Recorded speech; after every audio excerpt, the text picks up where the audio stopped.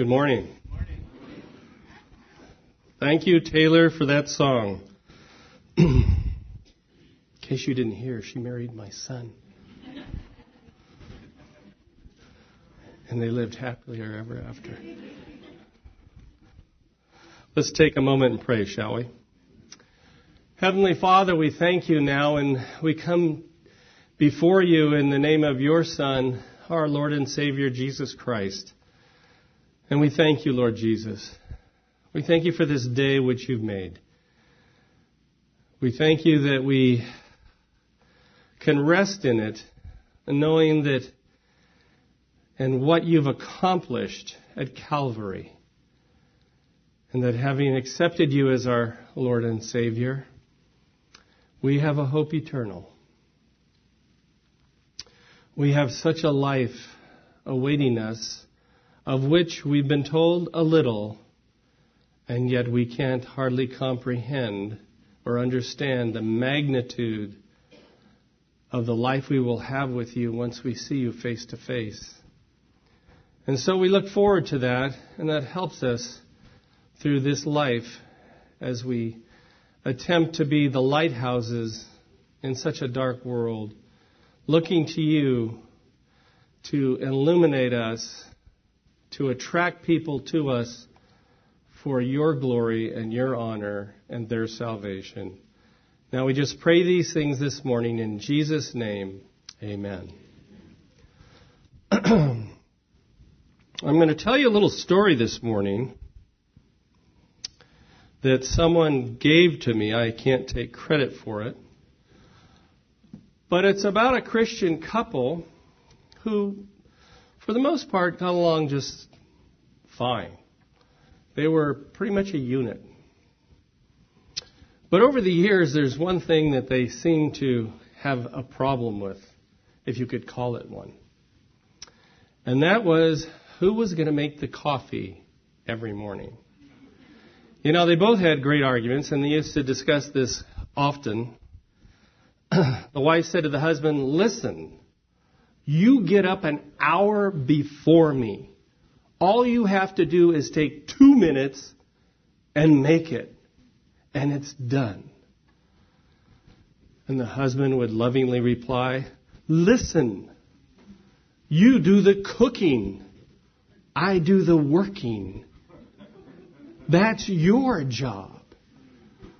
But today, the wife had a little bit of an edge that the husband didn't yet realize, because she had gotten a revelation from God in the Word. And so he just fell right in her trap.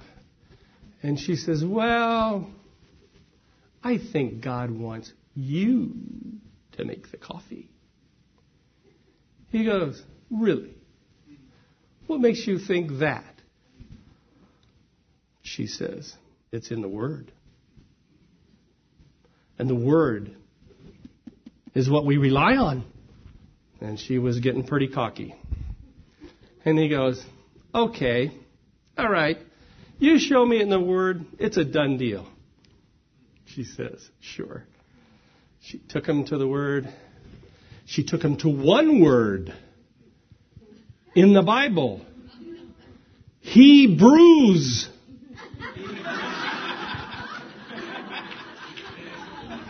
And from that day on, guess who made the coffee?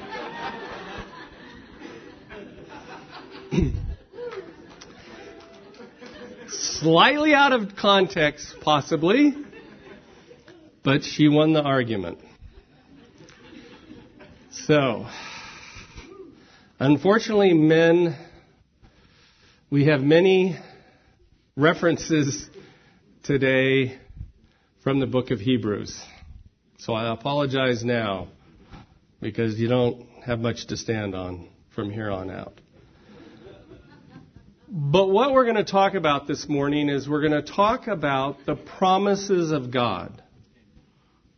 The promises of God that await us in the Word of God. And for my text this morning, would you please turn to, the book of Hebrews, chapter 10 and verse 23.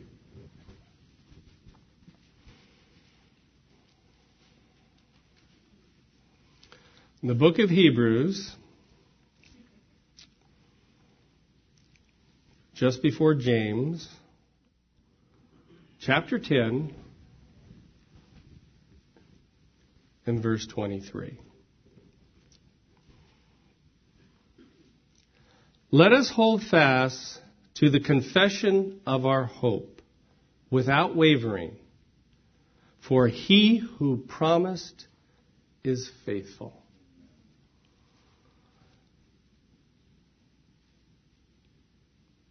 We need to discover, we need to understand the promises in the Word of God.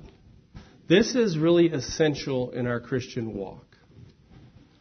And a big part of the Word of God are the promises. And if we are good students of His Word, we will find them. I can remember as a young Christian, and at the time not in good fellowship, not in good teaching, yet to discover a good Bible-believing, Bible-teaching church as we have here. Boy, when I'd read my Bible and I'd stumble onto one of His promises, it simply made my day. It was a joyous thing to discover. They're like for maybe a miner in the caves digging away when he finally hits a little nugget of gold. It's pretty sensational. Well, for me, it was pretty sensational, and actually, it still is. To this day it is. As I look, either for the first time or after many times, at the promises of God. What is a promise? According to Webster's, it is a declaration, written or verbal, binding the person making it to do or not to do a specified act. To engage to do or refrain from doing, to afford hope or expectation. For us in Christianity, who is our promise giver? Someone just whispered, Jesus Christ. True. Our Heavenly Father and our Lord Jesus Christ are our promise givers. And we find them in the Word of God. Now, I'm going to be giving you an awful lot of scripture references, so please don't bother trying to get to them. Rather, just hear what they have to say. Later, if somebody wants a copy, we can get you one. But here we have, sorry fellows, I warned you, Hebrews 10:23. Let us hold fast to the confession of our hope without wavering, for he who promised is faithful.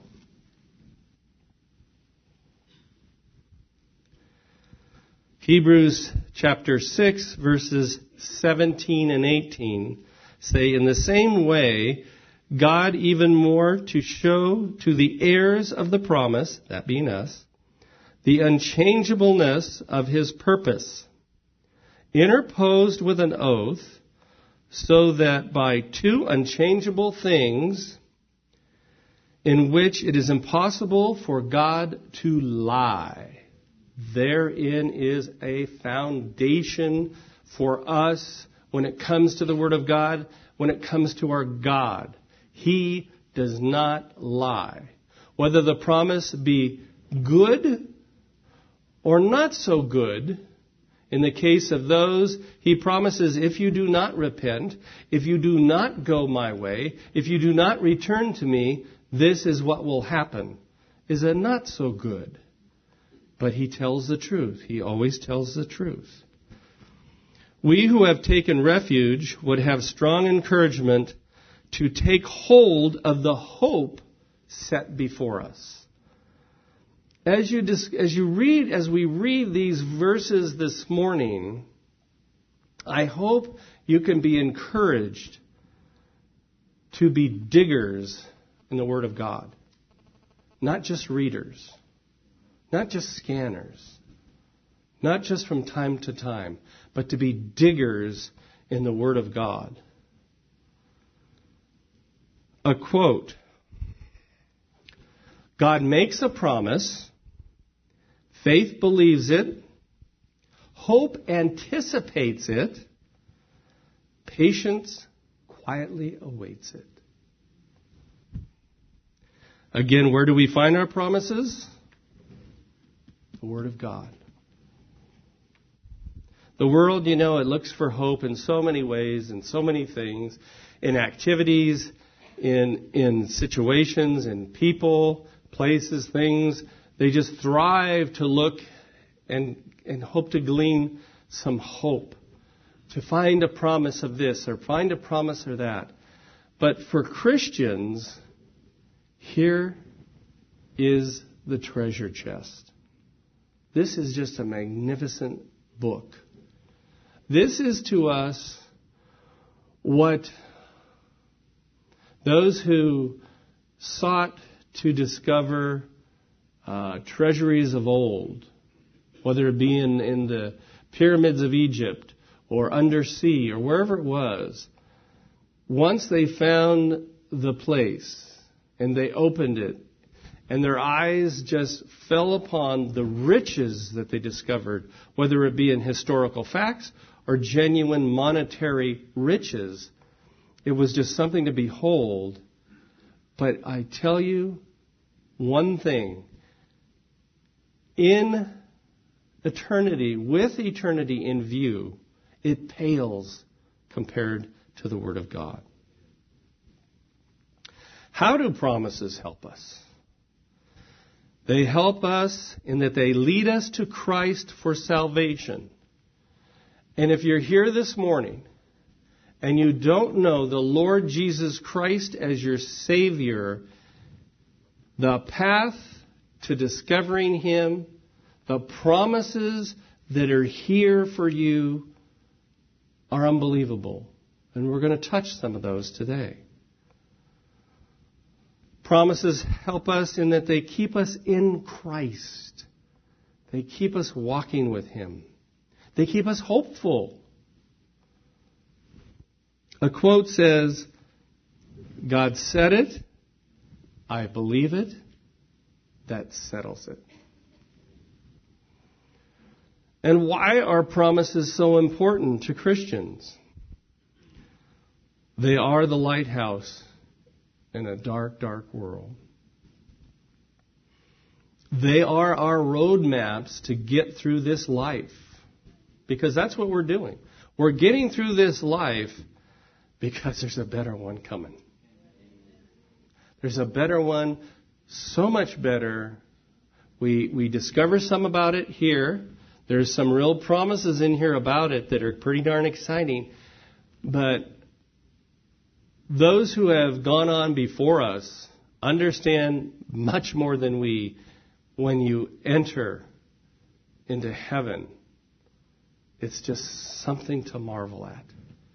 It is just something beyond description. No more sadness. No more despair. No more fear. No more tears. No more weariness. No more anxiety. Just complete wonderment at the goodness of God. So they are our roadmaps. In Psalm 119, 105 it says, Thy word is a lamp unto my feet, a light unto my path. This is what helps us navigate through this dark world. And the promises in it are the thing that encourage us, the thing that cancel out the fear as we look upon this dark world with all its wickedness, with all its ugliness, with all its sin. The promises propel us past those things as God reminds us what kind of life we have. Promises lead us to salvation. They enlighten us. Matthew 6:33, one of my all-time favorites. One that I discovered early on in my Christian walk. But seek first His kingdom and His righteousness, and all else shall be added unto you. Wow. That should stir a thirst in those who don't know him. If it doesn't, God simply calls that person a fool.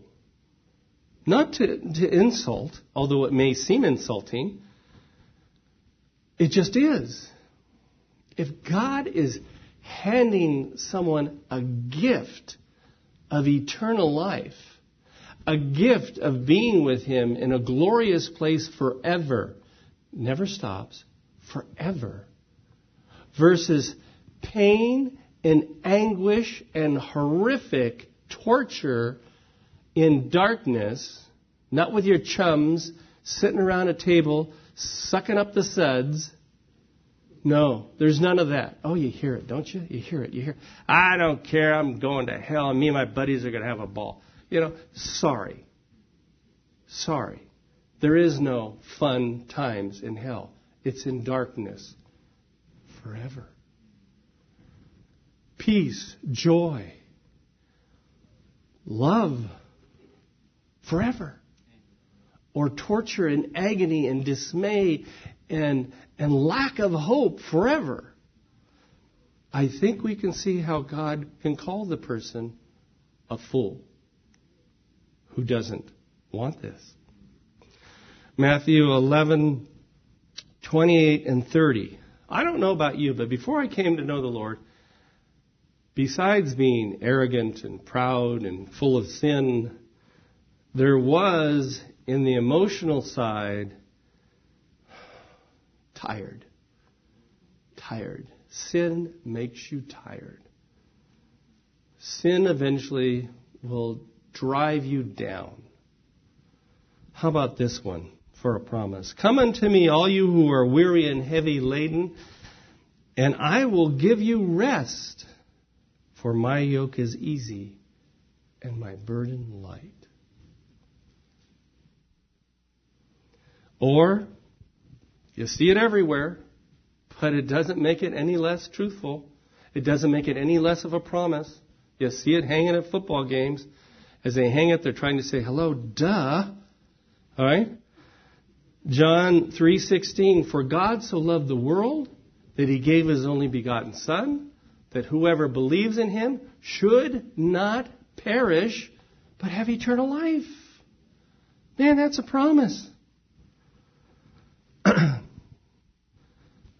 They also can convict us as we're coming to Christ and beyond. But Jeremiah 17:9 says, the heart is more deceitful than all else and desperately sick. Or in other versions, wicked. Who can understand it?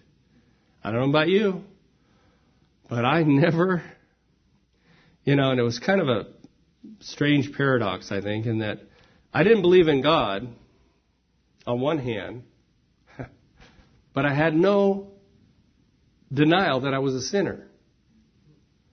So, if you don't believe in God, how can you be a sinner? That was it, though. I knew I was a sinner. I had no doubt of that. No one ever had to convince me of that when I came to Christ. That was a done deal. I knew where I was headed. Now, some think they're in a little better shape.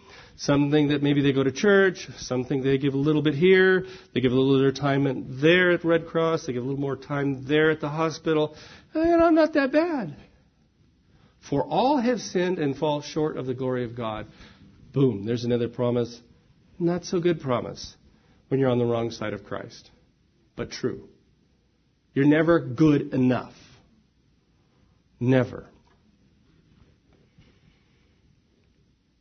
Romans 6:23 says, for the wages of sin is death, but the free gift of God is eternal life in Christ Jesus our Lord.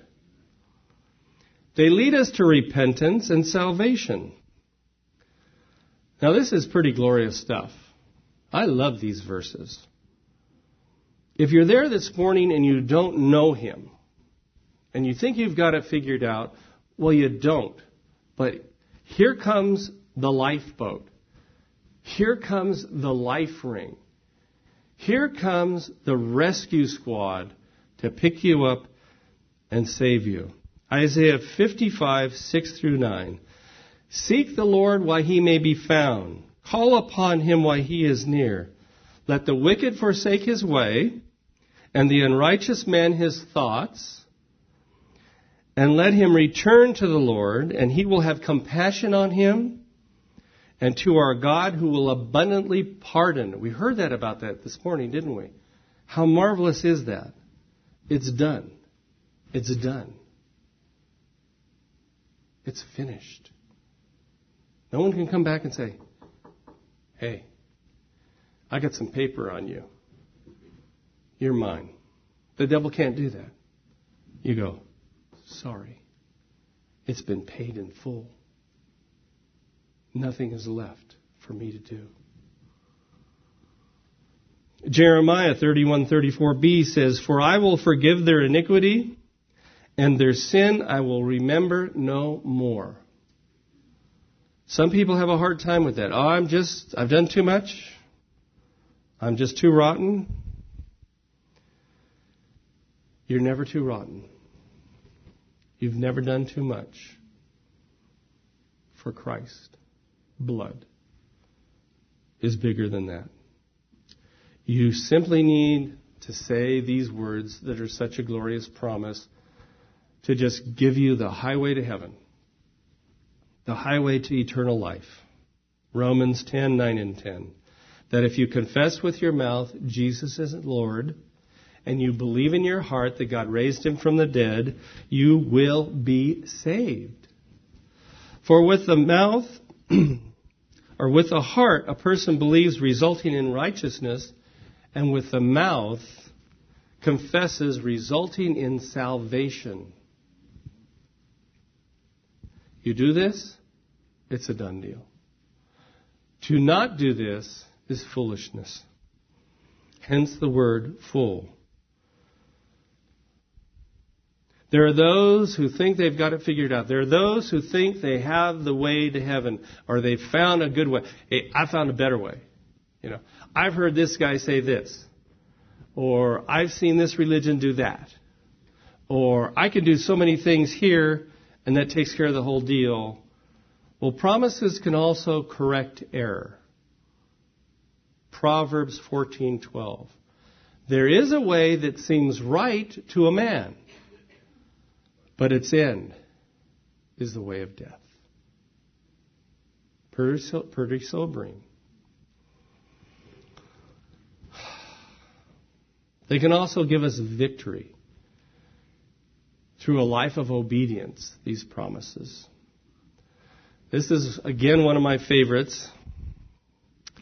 I call it the fringe benefits of a life in Christ. And who better to give it to us than David? Psalm 103, verses 1 through 5.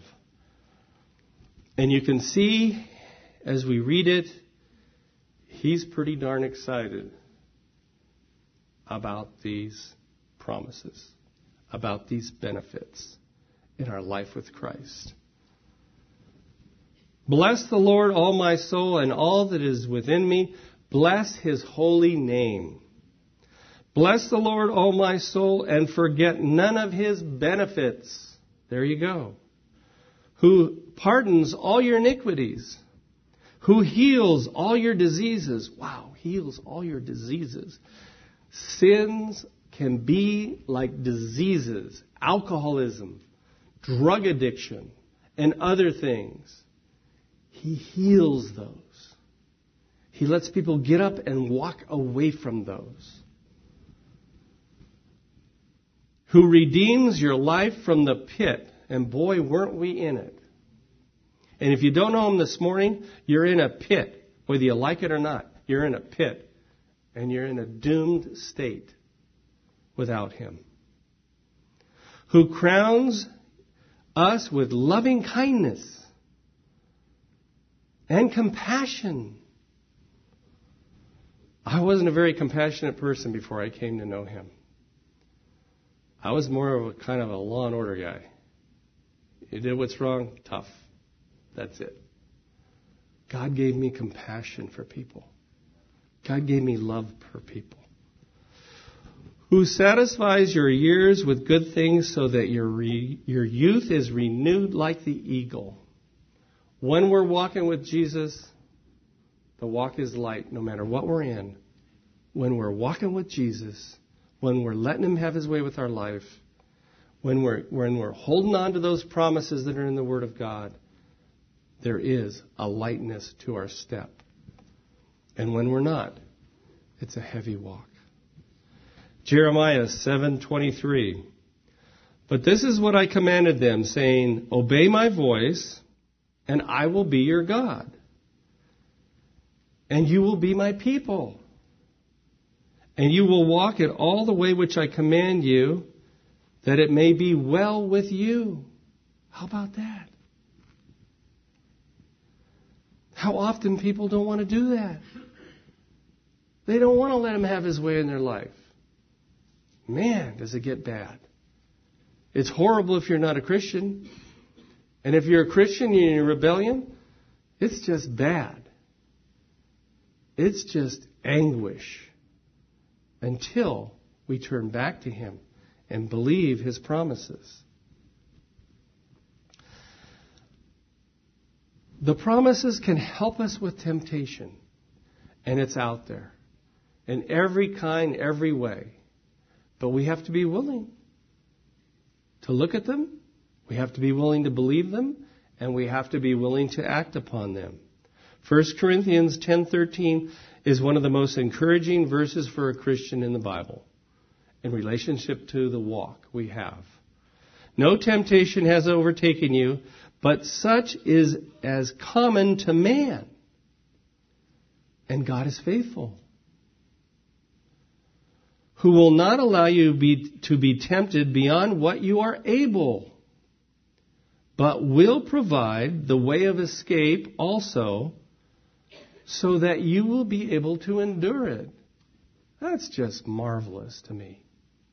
That's just wonderful. 2 Peter 2:9 says, the Lord knows how to rescue the godly from temptation. If we turn to God when temptation comes our way, He will show us how to get out of it, how to refuse it, how to just turn it away. We always think of Joseph, don't we? Came his way, he just hit the road. Well, let's ponder it here for a minute. Let's reason it out. He just took off. He wasn't going to stay around to discuss it or have orientation or to have discussions with Potiphar's wife. She came, she made the proposal, he split. Didn't care what the consequences would be. I'm not. Is that what we do in our life? Is that what we do in our life when temptation comes our way? Do we reject it and turn to Christ, who will give us the strength to do it? We must. We must believe those promises, and we must trust Him. And they help us with restoration. When things haven't gone so well, they're there. They're there for us. Zechariah chapter 8, verses 7 and 8. Thus says the Lord of hosts, behold, I am going to save my people from the land of the east and the land of the west. And I will bring them back, and they will live in the midst of Jerusalem. And they shall be my people, and I will be their God in truth and in righteousness. How about that? That's for us. It wasn't just for the Israelites of old. That is for us. That is what He will do for us. In restoration, this is just marvelous, very well known to most of us. 1 John 1:9, that if we confess our sins, He is faithful and righteous to forgive us our sins and to cleanse us from all unrighteousness. And Hebrews, chapter 10, verse 17, and their sins and their lawless deeds I will remember no more. Slate's clean. They encourage us. Promises do. Probably one of the most printed verses of Scripture that you'll see places like Christian bookstores. Because it has such an impact in our life. It's such a glorious promise. Jeremiah 29:11. For I know the plans I have for you, declares the Lord. Plans to prosper you and not to harm you. Plans for a future and a hope. Doesn't get any better than that. They can also help us to be good givers. To be good givers in a lot of ways, but also monetarily. They can help those that sadly rob God in spite of what He's willing to do for them. There are those who just don't want to honor God with their tithing. But for them, listen to this verse, because this is a great promise. Malachi, chapter 3, verse 10. Bring the whole tithe into the storehouse, so there may be food in my house. And test me now in this, says the Lord of hosts. If I will not open for you the windows of heaven and pour out a blessing until it overflows. Many in here have trusted God when things weren't too good, but they continued to honor God with their tithing. They got better, didn't they? Because that's His principle. He doesn't need our money. He does not need our money. But He's trying to show us His principles.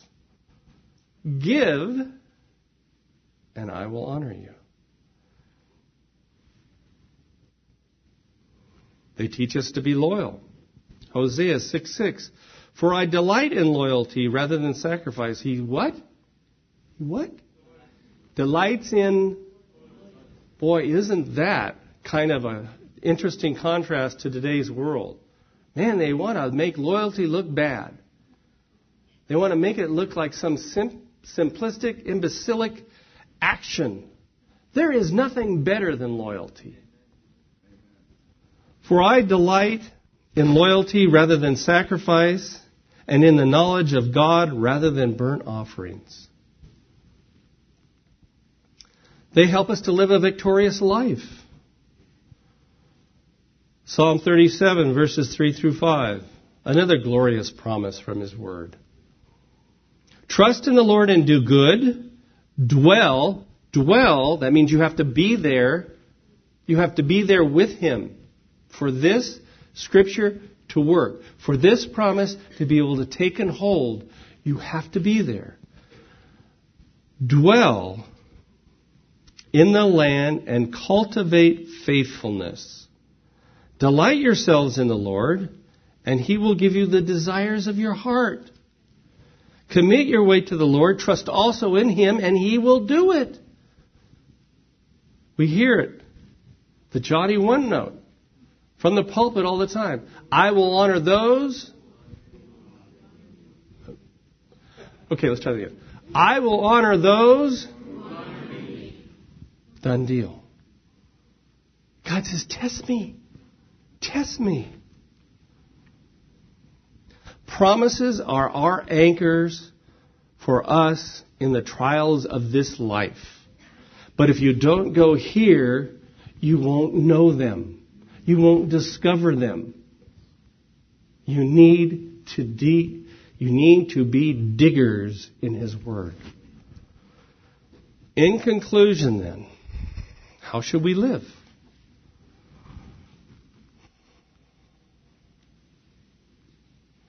When God gives us promises, do we really believe Him?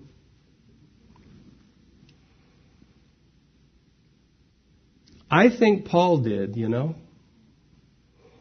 I think Paul loved to read the Scriptures of the Old Testament I think he just loved to discover the promises of God in there.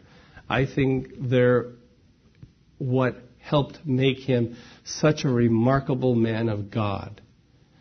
And I'm sure he never really thought about it, but when he wrote all those books in here, I don't think he had any idea how many promises he was writing down in the books Paul wrote to encourage all of us after him. But here's why I think he knew that. Because of what he said, when death loomed, when his end was at hand, and it wasn't a good death. But here's what he had to say in 2 Timothy 4:7. I have fought the good fight. I have finished the course. I have kept the faith. I think he did that in part because of the promises he gleaned from God to encourage him and to help empower him in what he did for God. And so in closing, I want to read you a poem. So if everyone would just bow your heads and close your eyes, just listen to what this has to say.